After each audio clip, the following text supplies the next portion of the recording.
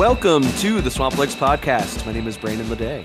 Hi, I'm Boomer. Hi, I'm Allie. And we're here to talk about movies again. Woo! Movies! Already, it's been so short a season. It feels like. This is also a continuation of an earlier conversation we were having around Halloween.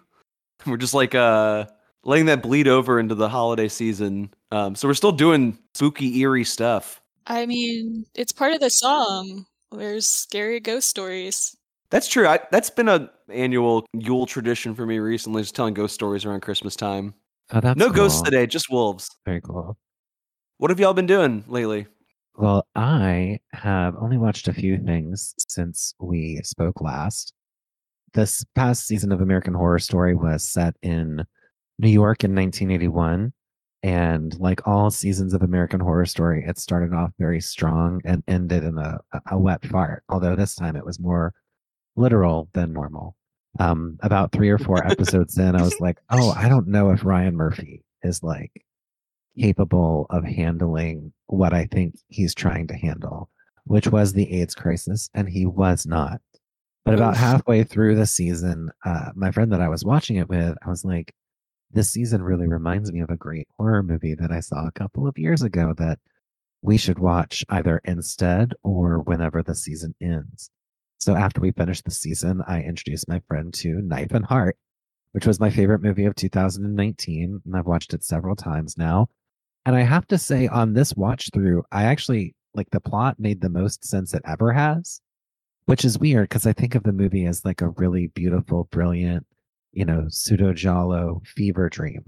But this time through, I'm like, oh, now that I've seen it enough times to remember all of these, oddities, I definitely, understand what is actually happening in this plot again. And what's really interesting is that every time I've ever seen it before, I've always identified most with Vanessa Paradis' character, Anne. And what's interesting is that this time I identified most with Louise, her ex-girlfriend who just loves her but cannot handle the strength and like the fury of Anne's love. Because what I think is one of the things I do love most about Knife and Heart is that it is also a story about love and obsession and consumption, and the way that like a love that is boundless by having no boundaries also is capable of like great violence. Even if it's not the killing that is at the center of the film, there are acts of violence between lovers in this movie, both like in the actual text and also in like the meta text. So for instance, whenever Anne goes to see a play in which like this woman seduces and then is completely destroyed by like a bear that just like rips her to pieces. It's like love is death, death is love. Anyway, I still love it. I still think it's my favorite movie of the 21st century, not just of 2019.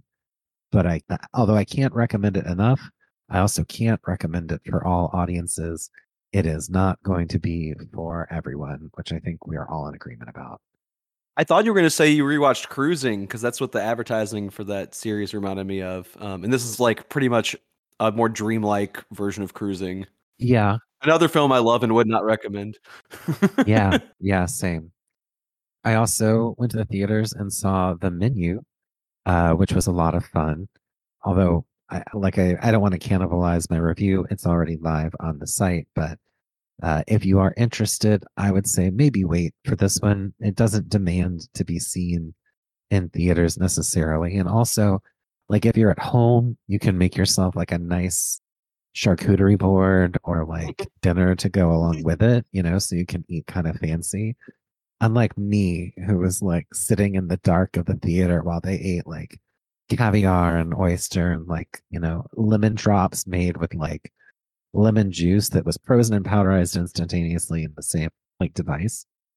I was sitting there in the movie theater with my chili cheese hot dog and my blue iced tea, and I was like, it would really be nice to be eating something that's not this particular delicacy while watching this movie. So wait for it to come out, rent it, and get yourself some nice takeout or make yourself something nice for it.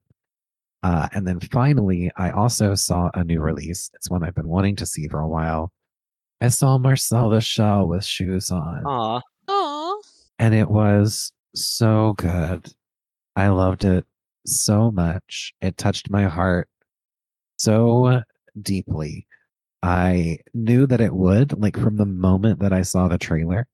But once I saw it, it was even more like, oh, this movie is so sweet. Because I think even in my earliest review for Swamp Flakes, I mentioned that I just love little things like the borrowers or the little bits or Honey I Shrunk the Kids or Ant-Man or you know, Fantastic Voyage or Magic School Bus, anything that involves like little beings interacting with normal sized objects, like stick that shit in my veins. The Secret of Nim, you know, when Mrs. Brisby drinks out of a thimble like it's a glass of water, I think it's the cutest thing that could ever happen. So I really enjoyed Marcel the Shell just on that level alone, but also just if you had a very loving relationship with your grandmother or even a complicated one, it really speaks to that. You know, that's very present. And it reminded me of my relationship with my grandmother and, you know, Marcel's journey to try and find out, you know, what happened to the rest of his family. I was touched and moved by it in a way I couldn't have imagined. It's also very funny. Like Yes. the little things point of view of the movie is also like a stage for just like a rapid fire joke delivery system. Like Yeah. every 2 seconds there's a joke about something being too small and it's hilarious. So like the whole movie I was either laughing or crying sometimes simultaneously. Yeah, it really goes back and forth. It's so sad I haven't gotten to seen it yet because I'm obsessed with the Marcel the Shell YouTube videos. They are frequently quoted around this house. And they're quoted in the movie too. Like they kind Oh, of good. recycle a couple lines, but there's plenty more here than Yeah. just what's in the shorts. I had never heard of them before I saw the trailer. Wow. For Marcel the Shell. That was not on my radar at all. They're so good. I still will say that, you know, it was very funny. I am underselling the comedy of it as well, but just like Marcel's house becoming like the center of this like social media selfishness campaign of people just trying to take photos in his yard made me so sad, Devastating. under attack, but also, you know, Marcel is fearless. You know, he says it about Leslie Stahl, but Marcel is fearless and I loved it. Yeah, I had a much bigger emotional reaction to it than I expected. Like I went in expecting it to be cute and pleasant, and it really was like one of the more rewarding trips to the theater I've had this year. Not that it's hard to make me cry or laugh. Like I had a very similar experience watching the new Downton Abbey movie, where I laughed and cried through most of the film. But this was actually like substantial art and not just like manipulative in the way that movie is. Allie, what have you been watching? TV-wise, I finished up Andor, and I really enjoyed it.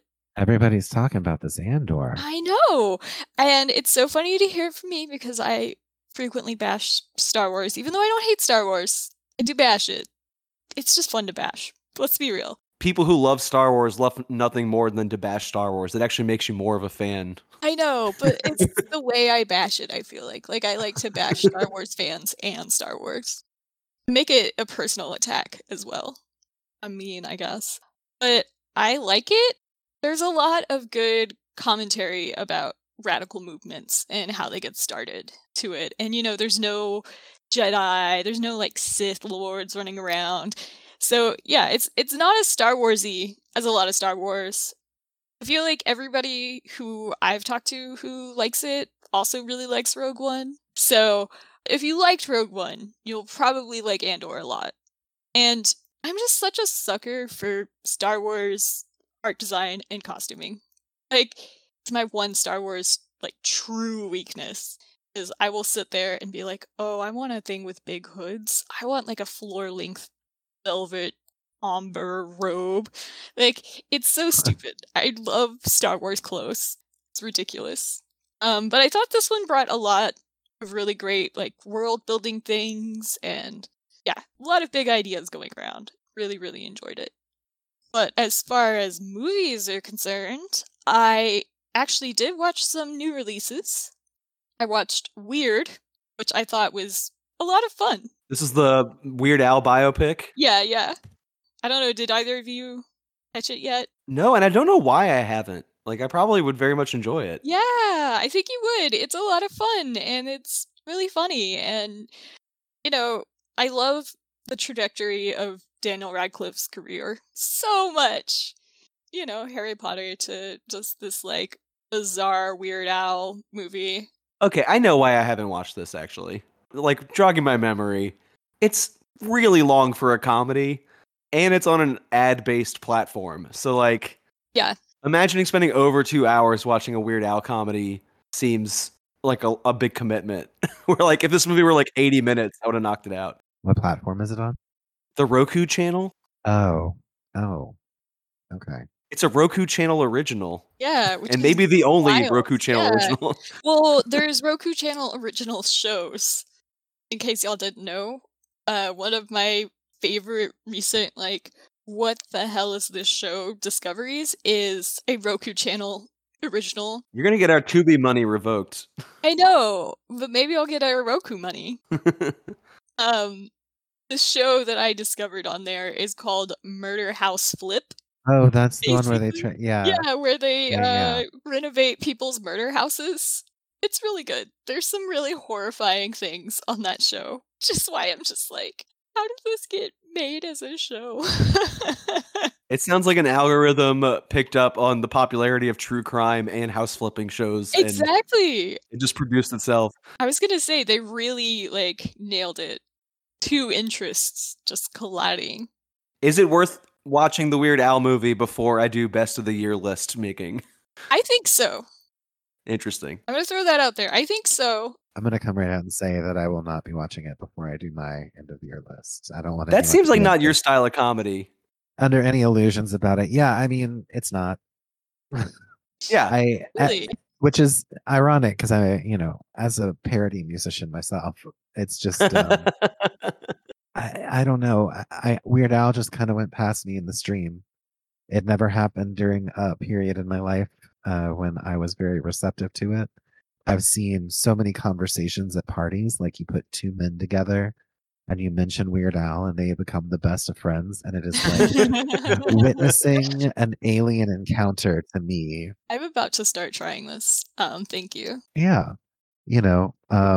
As Joel McHale's character in Community once said of Paul Rudd, I understand the appeal and I don't begrudge those who want it, but I'm not going to stand in line for it and I'm not going to participate. I think you would like it. I mean, I'm not gonna twist your arm around, but There's only one mechanism in which you could, which is next time it's your turn to pick a movie. We're all watching the Weird Al story. Yeah, there we go. Once again, weaponizing the podcast, right? Yeah. I don't know. I don't know if I'm cutthroat enough for that, y'all. Yeah, we've not get into the era of the show where we punish each other with things that we suspect that other people won't like.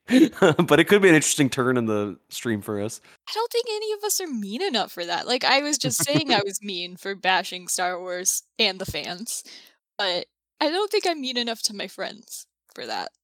And I also think y'all would both enjoy it. Because I think it is wacky and charming. And, just Daniel Radcliffe living out his weird career is always a delight. So the next new release I watched was Fire of Love, which, we were talking about how it was like custom made for me, and it was, and I loved it so freaking much. When I wrote about it, I wrote about it and Marcel the Shell as kind of like a dual review of both movies because they were both like twee aesthetics to like a heightened extreme. Oh, nice, yeah. And I've been seeing a lot of like kind of movies that reminded me of like twee, like classic era twee, but like in a more strange, abstracted way. Come out this year. Thinking of Strawberry Mansion as well. There's been a lot of stop motion stuff. So yeah, I thought of those two movies in unison, so it's funny to hear them come up together. Yeah, I loved it. Even though I know the story of them, I still cried. I still was like, oh, because I loved like hearing about them and learning about their lives, and I was just like, there's a world out there, in our big multiverse where I became a volcanologist. So yeah, it's beautiful, just the footage that they got of the volcanoes and like learning about their lives and like their love story and just like as people, they're so wild. Speaking of the footage, like what really surprised me was like the pitch of it is that it's these two scientists who studied volcanoes and were married, and they died doing that field work. So Mhm. you kind of expect this like beautiful nature footage, but like in more of like a Nat Geo kind of way, like not in like a artistic lens. But like I was shocked by how much the movie was about them as like filmmakers and like their Yeah. method in collecting the imagery, because they seemed like inspired by French New Wave Mm. aesthetics of the time as much as they were by, you know, the magic of volcanoes. Yeah. So like the footage like extremely well framed and like fun to look at, and they're having Yeah. a lot of like kind of prankish skits between the eruptions. Well, and I think, eventually the documentary gets into like the importance of them having been really good filmmakers as well. Like Yeah. the positive power of their film, which is like I said, tears. And then the next new release I watched was Barbarian, which was Yes. great. I liked that it didn't go any direction I thought it was going to go. It was a lot of fun. Also, Castle Freak vibes. Just gonna throw that out. Yeah, majorly so. Majorly so. You think that movie would have gotten better or worse reviews if it was called Airbnb Freak? Oh. Probably better from the people who are like, I love it when a movie is very explicit with me, and I know exactly what's going to happen, because Airbnb Freak does much better explain what the plot is. Yeah, Fair it enough. does. Yeah, that's kind of a spoiler. It spoils it. Yeah. Yeah. Also, I just loved the scene where the dirtbag character Justin comes Long. in. Yeah. And he finds this like horrifying space underneath his house and then gets out the tape measure. Yes, Yeah. that was my favorite thing in it too. I think I even included that in my review. I was like, So good. this is so funny. It has no right to be as funny as it is. I laughed so hard. And then as far as, other media I've been ingesting, I've continued my great year of romance novels, and I've been working through the 50 Shades trilogy, so eventually y'all will have to hear me talk about the movies. I'm curious about those. They're bad. I know, without having seen them, I know they're bad, but I'm still curious. I mean, I'm sure they're not good. I don't know. So, as someone who's been reading through the genre a lot, my biggest thing with the books is that they're not as ridiculous as so many of the other books in the genre. And they're not even as ridiculous as books that are similar to this book. And also, I just think having 3 books for it is absolutely unnecessary. It could have been 1 book, edited down, condensed, but gotta have that cash cow, says E.L. James. Especially since she wrote another trilogy that's the same story, but from Christian Grey's perspective, y'all. Really? Imagine having a creation that you could just go to the other side of and make money on. Genius. Weren't they also they started off as like Twilight fan fiction, and she had to like de-Twilight them to get them sold? Yes. That's fascinating. It's absolutely fascinating. Especially because like it's so de-Twilighted. And I say this as someone who's only read the first Twilight book, but it's so de-Twilighted except for the fact that it takes place in Washington. It doesn't even take place in like Forks, Washington. It takes place in Seattle. That's about the only similarity. I don't know. They're fine, I guess. If you wanted to read ridiculous romance novels, there's so many others out there that, of course, it makes sense that this is the one that got popular because it's so, like, middle of the road. Like, there's nothing super, super weird about it. I don't know. We're not going to turn this into Allie Criticizes Romance Novels, the podcast. So, with that in mind, and knowing that y'all will have to look forward to me watching the 50 Shades trilogy, or maybe I'll just make the podcast watch it. Maybe that will be my accidental punishment for us all. All 3 in one episode Yeah. would be a power move that has not been seen in this podcast before. Yeah. A potentially apocalyptic scenario. Don't make me mad, y'all. I'll make us do it. You're like handcuffed to the nuclear football now. Yeah, pretty much. Pretty much. No, y'all never make me mad. I mean, I'll give you a chance now. Brandon, what have you been watching? What are you doing? I have seen 16 feature films from 2022 in the past 2 weeks. Bless your heart. Woo! I've been getting awards screeners in the mail for voting in the Southeastern Film Critics Association poll. I am very glad that this period of time has come to an end because it's not good to cram that many movies into your brain at once. Like, none of them have that much room to breathe, you know? Mhm. Like, it's not like fair to any of the individual movies. And a lot of times I'm like popping in a screener just because I have it. Like, would I have gone to the theater to watch this? Probably not. So why am I doing that at home? Just because I have it in my hand? I could be doing anything. So I don't know. I don't want to obviously go through all of these because that would be too much. I guess I kicked it off with 2 movies that Boomer reviewed that I was kind of interested in. I watched both Don't Worry, Darling and Do Revenge. Oh. And the only interesting thing I have to say about that is that I liked Don't Worry, Darling more. And I Yeah. thought it was okay. All right. I'll accept that. Okay, here's the thing.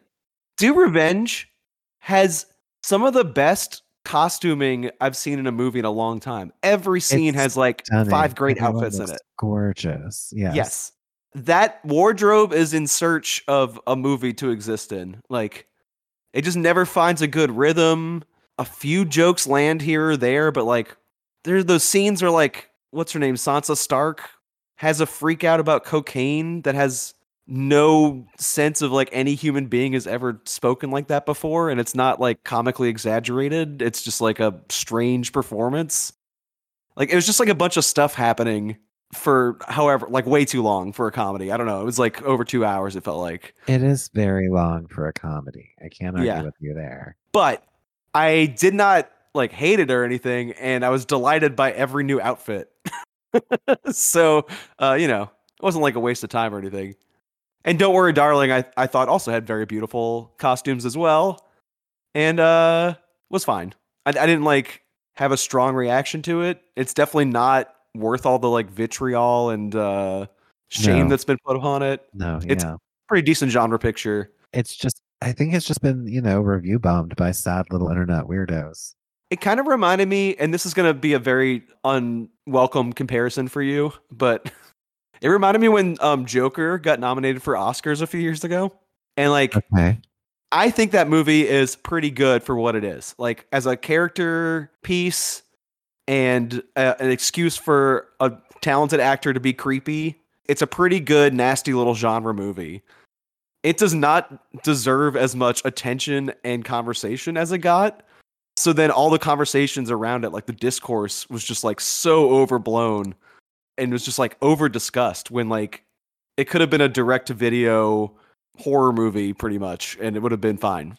Like, if Batman was not involved, no one would have Right. been mad or happy about it. It would have just been like that was a pretty good little character piece.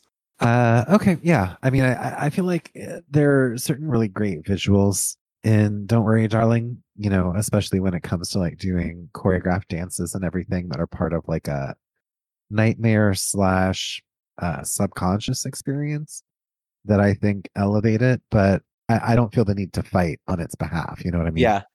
I do want to push back on that a little bit. I'm sorry, I'm in a fighting mood, I guess.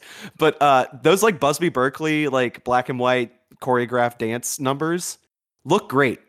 They also appear every 5 to 10 minutes for the entire movie, and they don't change much. Like, it's a repeated image to the point where it was like, it has great images. I just wish they were more varied. Okay. So like the 10th time that happens, I was like, oh my God, do anything else, please. So I don't know. I thought it was pretty good. It's definitely not a disaster. I definitely don't think the Harry Styles performance deserves as much conversation as it's gotten because he's barely in the movie and he's a non-factor. He's just there. Like, I don't know what people are making fun of because he has like 3 lines. Are people dogging on him or are they lauding Yeah. him too much? Oh, Okay. yeah, like teenage girls in the audience laughing at how bad his emotional outbursts are in like the big fight scene. And it's like, they were there not to watch a movie. They were there to like make Harry Styles fan cams. So now he's like a big joke. I don't know. Too many people talking about this movie in weird contexts that like I don't think it deserves. It's like a pretty good Sounds genre like a picture. really niche conversation that I would never have heard about outside of this podcast. Well, I'm on the internet too much. Is Harry pretty much the Styles answer to most things like fans that. making fun of him. There were some clips that went viral, Allie. They went viral. I think there's medication for that. Yeah, it's called me going outside and touching grass, which I need Yeah, to I do was more gonna often. say touch grass. My favorite Gen Z slang. Speaking of Gen Z, I did see the Bones and All Gen Z road trip love story. That's set in the 80s, but it's for teens now. The new Luca Guadagnino picture. I don't know if y'all have seen this or read much about it. It was very much a topic of conversation at Thanksgiving, but I haven't seen it. I've only It's seen good. the discourse about it, quote, normalizing cannibalism and how we're all living in hell now. See, that's the kind of bullshit I'm talking about. Yeah, I'm so tired. I'm so tired of having to exist. God. I don't want to hear anyone who their main topic of interest is not movies. I don't want to hear them talk about movies ever again. I'm over that. I'm with you. Yeah. It's a pretty good road trip love story that also features some cannibalism.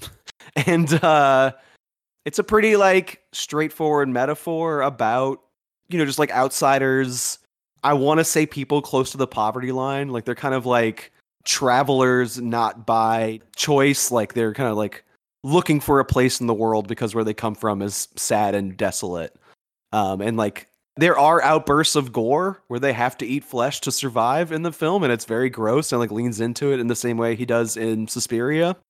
But the movie's not a horror film, really. It's like this kind of like drama about people who can't escape their past and who they are, and when they try to make a little world for themselves, just the two of them, all this bullshit that's been keeping them down their entire lives keeps coming back to the surface, and they have to start over again. I feel the same way about all of his movies, where like I liked Suspiria, I liked A Bigger Splash, I liked Call Me by Your Name, I liked this movie. I don't feel strongly passionate about any of those films. I think they're like good. He makes good movies, and that's gonna sound almost like an insult, but like not everything has to be amazing, mind blowing, incredible, the greatest thing of all time. Like if a director makes consistently good movies, like that's a good director. Yeah. That's how I feel about him. I also kind of wish he would like get a little trashier. And Call Me by Your Name, Timothée Chalamet fucks the peach, but Armie Hammer does not bite into it. In this movie, they eat flesh, but they don't enjoy it, and it gives them no, like, in like Raw, like very similar, like coming of age cannibal thing. Like she really likes eating that flesh. Oh yeah. She might Oh feel my bad gosh, about it she's afterwards. so into it. Yeah, he never gets to that point. Like, there's no like cathartic release where he like fully indulges in like the gross thing. It just sort of happens and is supposed to be gross and sad. Yeah. So yeah, maybe that's what's holding me back. I think it's weird, having only seen the Suspiria movie. I feel like he kind of might be trying to like tread this line between being popular and being weird. And he's doing fine. Like you're saying, he's a fine director, but the only way you can be truly great is to, lose your shackles, right? Yeah, there's an air of respectability in his work that I wish he would like ditch a little bit.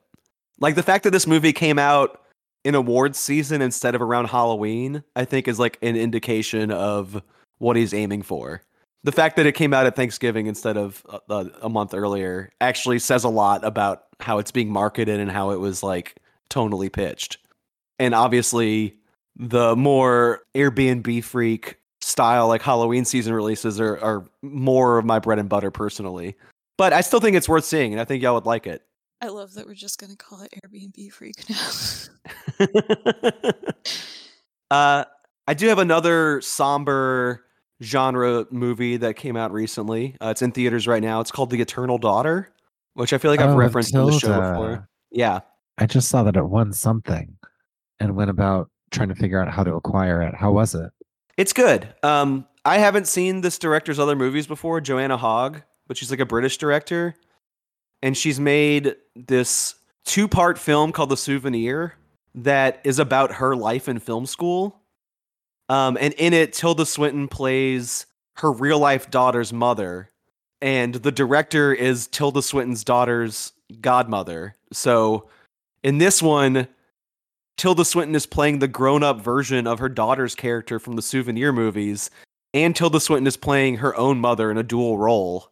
So like, the Tilda Swinton stunt casting has reached this like incredible peak in this film where like it's pretty frequent for her to play her own family member in a movie. Usually she plays a pair of sisters. Yeah. Yeah. I'm thinking of like Okja.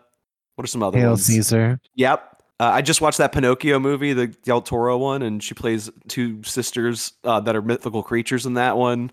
Like, it's not uncommon for her to do this kind of stunt casting. This was filmed during the pandemic in Wales, like during lockdown, I think in secret. Like, they weren't supposed to be filming a movie. And she is about half of the cast, just her, because she's on a mother-daughter vacation in this hotel that seems to be empty, and it just feels like a ghost story, and it's shot with this like eerie fog coming off the moor. There's a lot of blue and green gel lights, so it's got this sort of like ethereal northern lights kind of like color palette to it. And in the hotel, her and her mother are just having a really shitty little vacation together.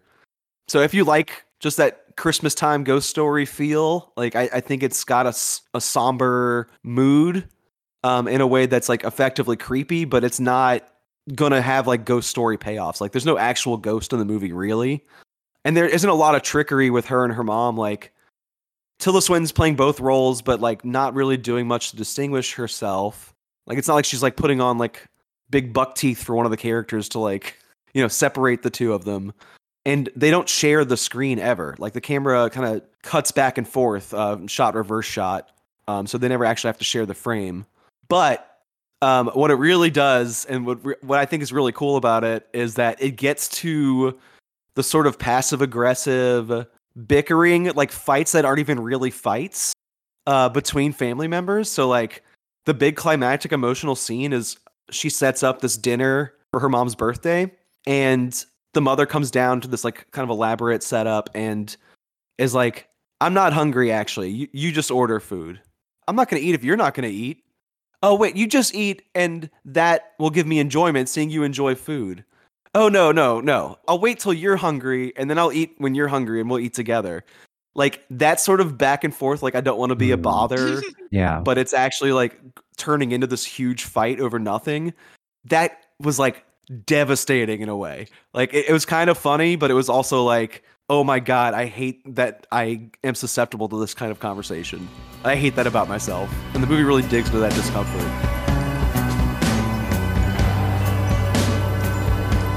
A wolf may be more than he seems. He may come in many disguises. What's that? The wolf that ate your sister was hairy on the outside. But when she died, she went straight to heaven. The worst kind of wolves are hairy on the inside. And when they bite you, they drag you with them to hell. What do you mean, hairy on the inside? Like a furry coat? Hush now, foolish child. Listen. I made this group watch The Company of Wolves. It was my first time watching it, and I've been meaning to watch it for a while. It is basically a coming-of-age story.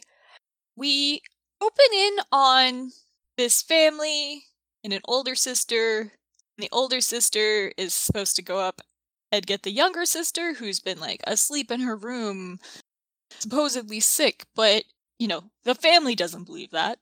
We go up to the room, sister knocking the door, girl's asleep, and then we cut to her dreams, in which her sister wanders, get lost in the wood, killed by wolves, and suddenly we're in this, like, fantasy fairy tale village.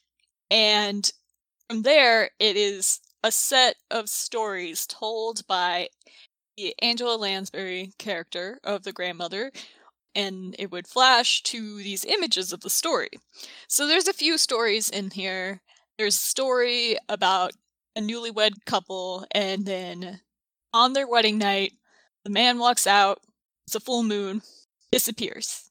The wife gets remarried, has kids, man reappears, is enraged by the woman having kids, calls her an adulterer, and then in this amazingly grotesque, beautiful transformation scene, rips off all of his skin to become a wolf.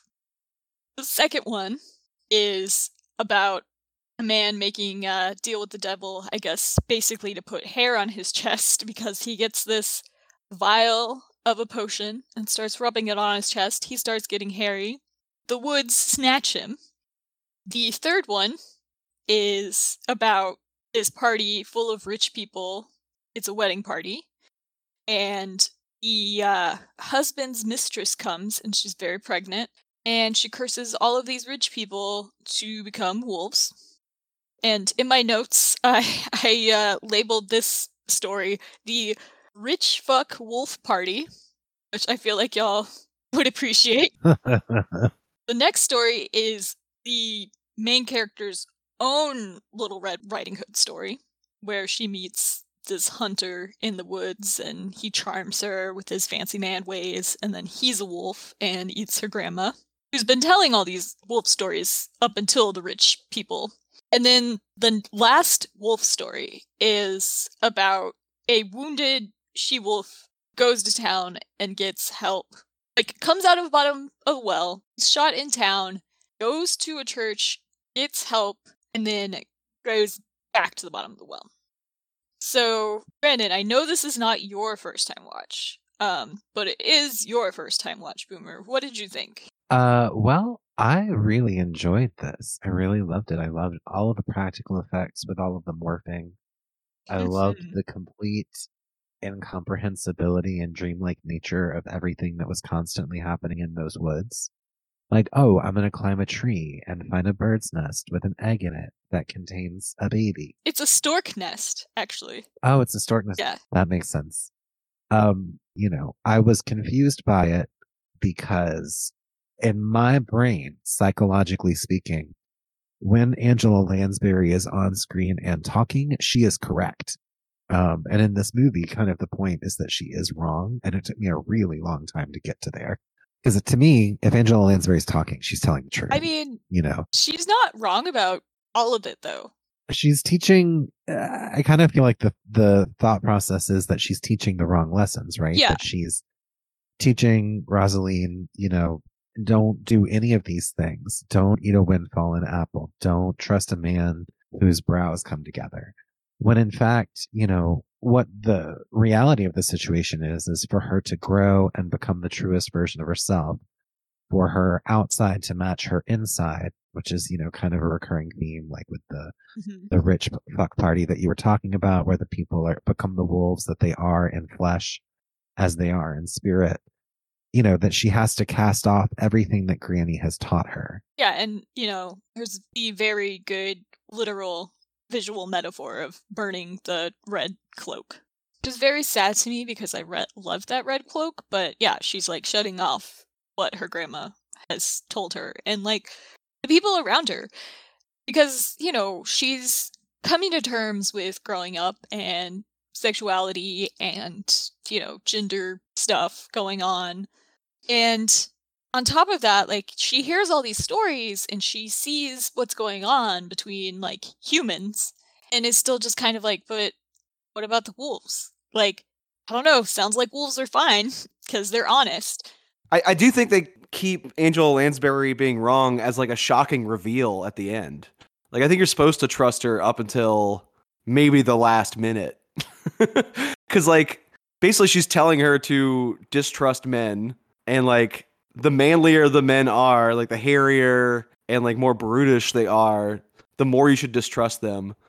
And it's not until she's talking to her mother instead of her grandma that starts to soften, or it's like, your grandma doesn't know everything. Your grandma can be wrong. And then at the very end, when she decides to, like, tame the wolf that eats the grandma instead of, like, killing him, and she, like, finds sympathy for him, that's, like, a huge shock, I think.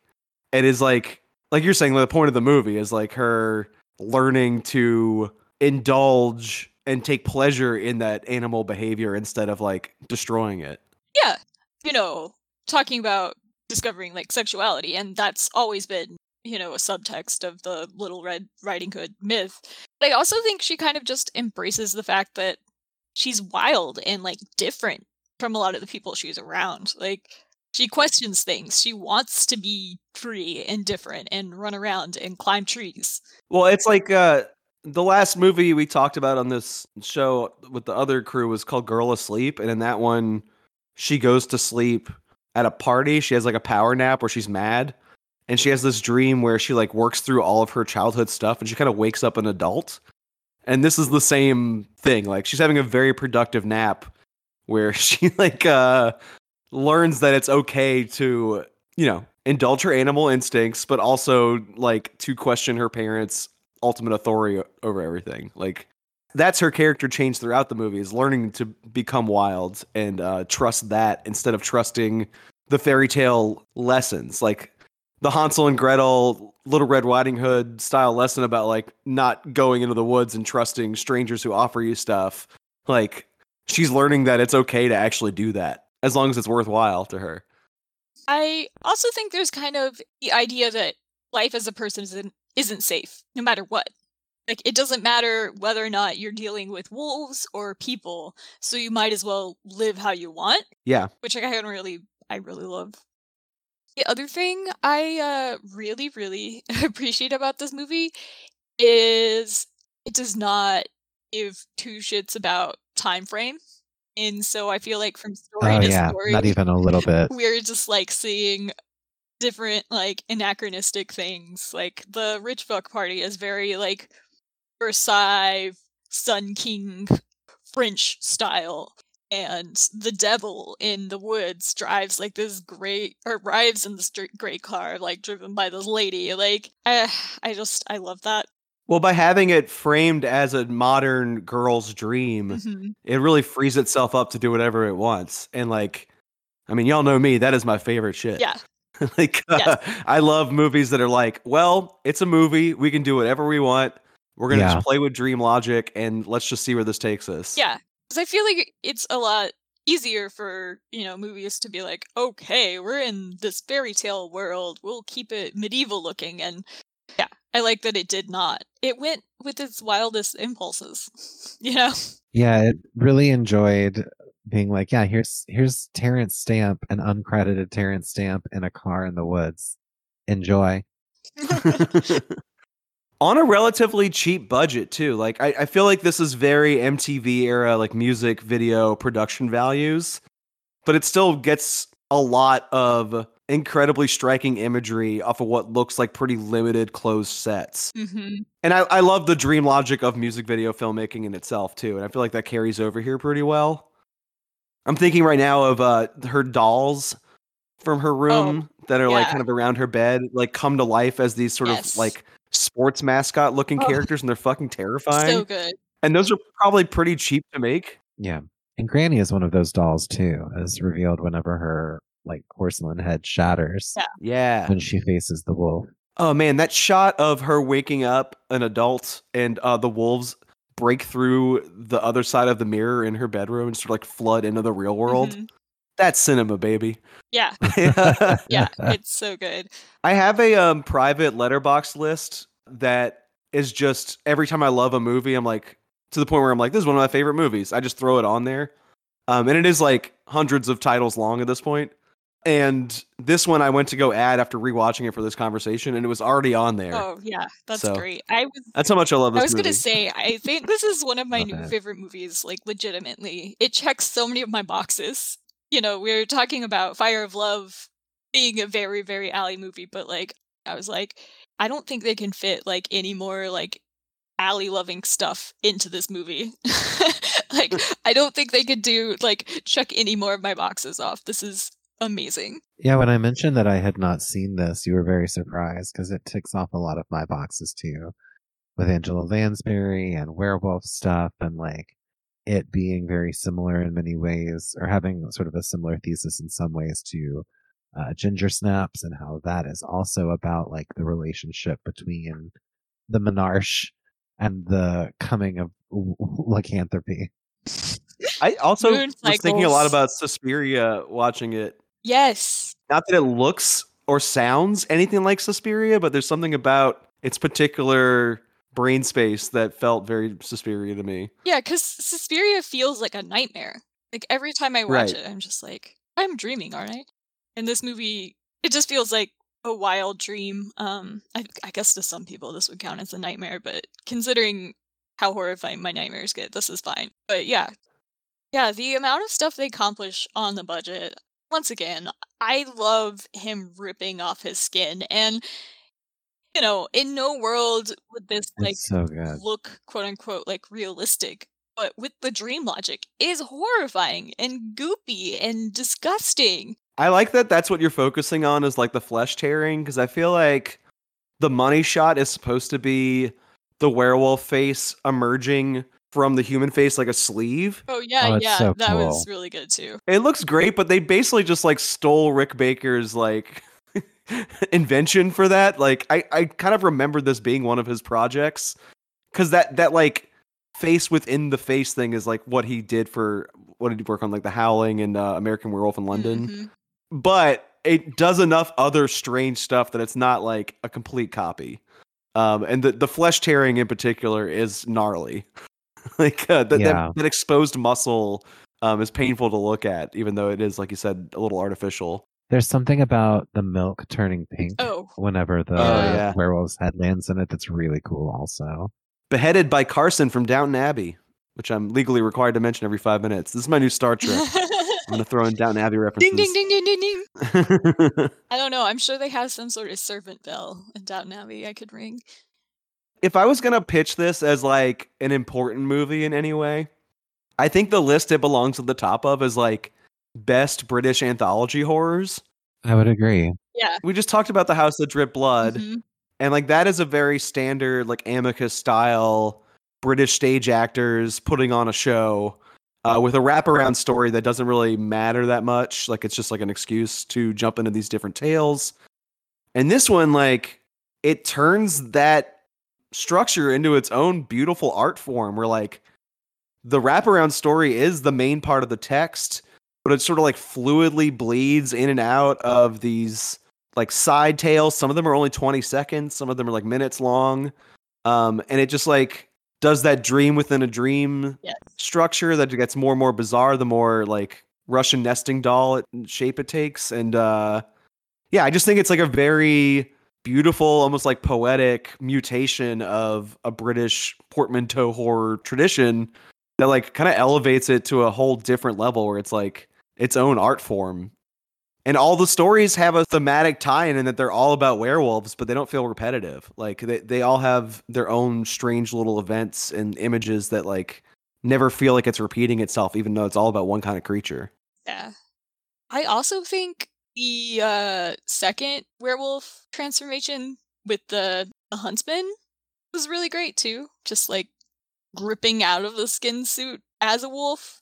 I don't know, just all the transformations. Oh, I loved them. I like that there were so many different kinds too. Like it wasn't just like, oh, we have one effect that we're going to use over and over again. It's like, here's a bunch of werewolf stories with different transformations, to make them more fascinating. We're going to use as many kinds as we can think of instead of just limiting ourselves to one transformation format. Have y'all looked at the director of this, Neil Jordan? Like are y'all familiar with him? No. I did look him up after this and I was like, oh, The Crying Game. Oh, a couple of other things, but I don't know what you're driving at and I can't wait to see where you're going. I don't know where I'm going either. Like the thing about him is I don't understand him and I never have. Like he made that movie Greta recently. That was kind of like a Psycho Biddy throwback with Isabelle Huppert. Oh, and Chloe Grace Moretz. Yeah. The Crying Game, like you said. And Interview with the Vampire. I guess it's probably his. I mean, everybody knows The Crying Game because it became a punchline, unfortunately. But Interview with the Vampire, if it's not the second most famous after that one, it's the most famous, right? Oh, definitely. Breakfast on Pluto was another one that I liked when it came out. But I don't get his career. Like, I don't understand what drives him as a person. I do know this was an early one for him, and I feel like I don't know that he's ever beat it. I think this might be his best work. But it doesn't like tell me any more about who he is as an artist. Like he might just be like a journeyman British director, and that's kind of the end of the story. Yeah, I mean, as much as I loved Interview with the Vampire, since I did watch it for the first time recently, this is wonderful. We do love a dark fairy tale on this show, and this is one of the better ones. We sure do. Yes. Yeah. It's some of my favorite stuff. So next week on the show, we're going to talk about holiday movies. It's a very loosely defined topic that I'm sure we're going to have to work out on mic what we're even doing. But like, it was like movies that have a dramatic, iconic moment that happen at a holiday setting. So we're not doing like full-on Christmas movies because that's not the kind of show we are. We don't really like those that much. I think I'm the only one that watches Probably. them, so yeah. I did pick Meet Me in St. Louis, which I think is like a classic in the Christmas canon, right? Yeah. But it's a movie that also has great Halloween scenes and other holidays as well. So yeah, it was supposed to be a holiday melodrama episode, and it's kind of taken shape into something else because the host has rejected the graft. We didn't know how to deal with that topic, so it's kind of varied. But I think the two biggest, I think the biggest melodrama we're talking about is A Summer Place, which you can tell from that title. Most of it takes place in summer. There's a little bit of Christmas sprinkled in for emotional effect. And that's how I like my calendar. I don't put much emphasis on Christmas. I'm always waiting for this time of the year to wrap up quickly so I can get back to New Year's and Mardi Gras, which I do enjoy. But we'll sprinkle in a little holiday cheer and a little holiday melodrama next episode. It'll be fun. Yeah. That's fun.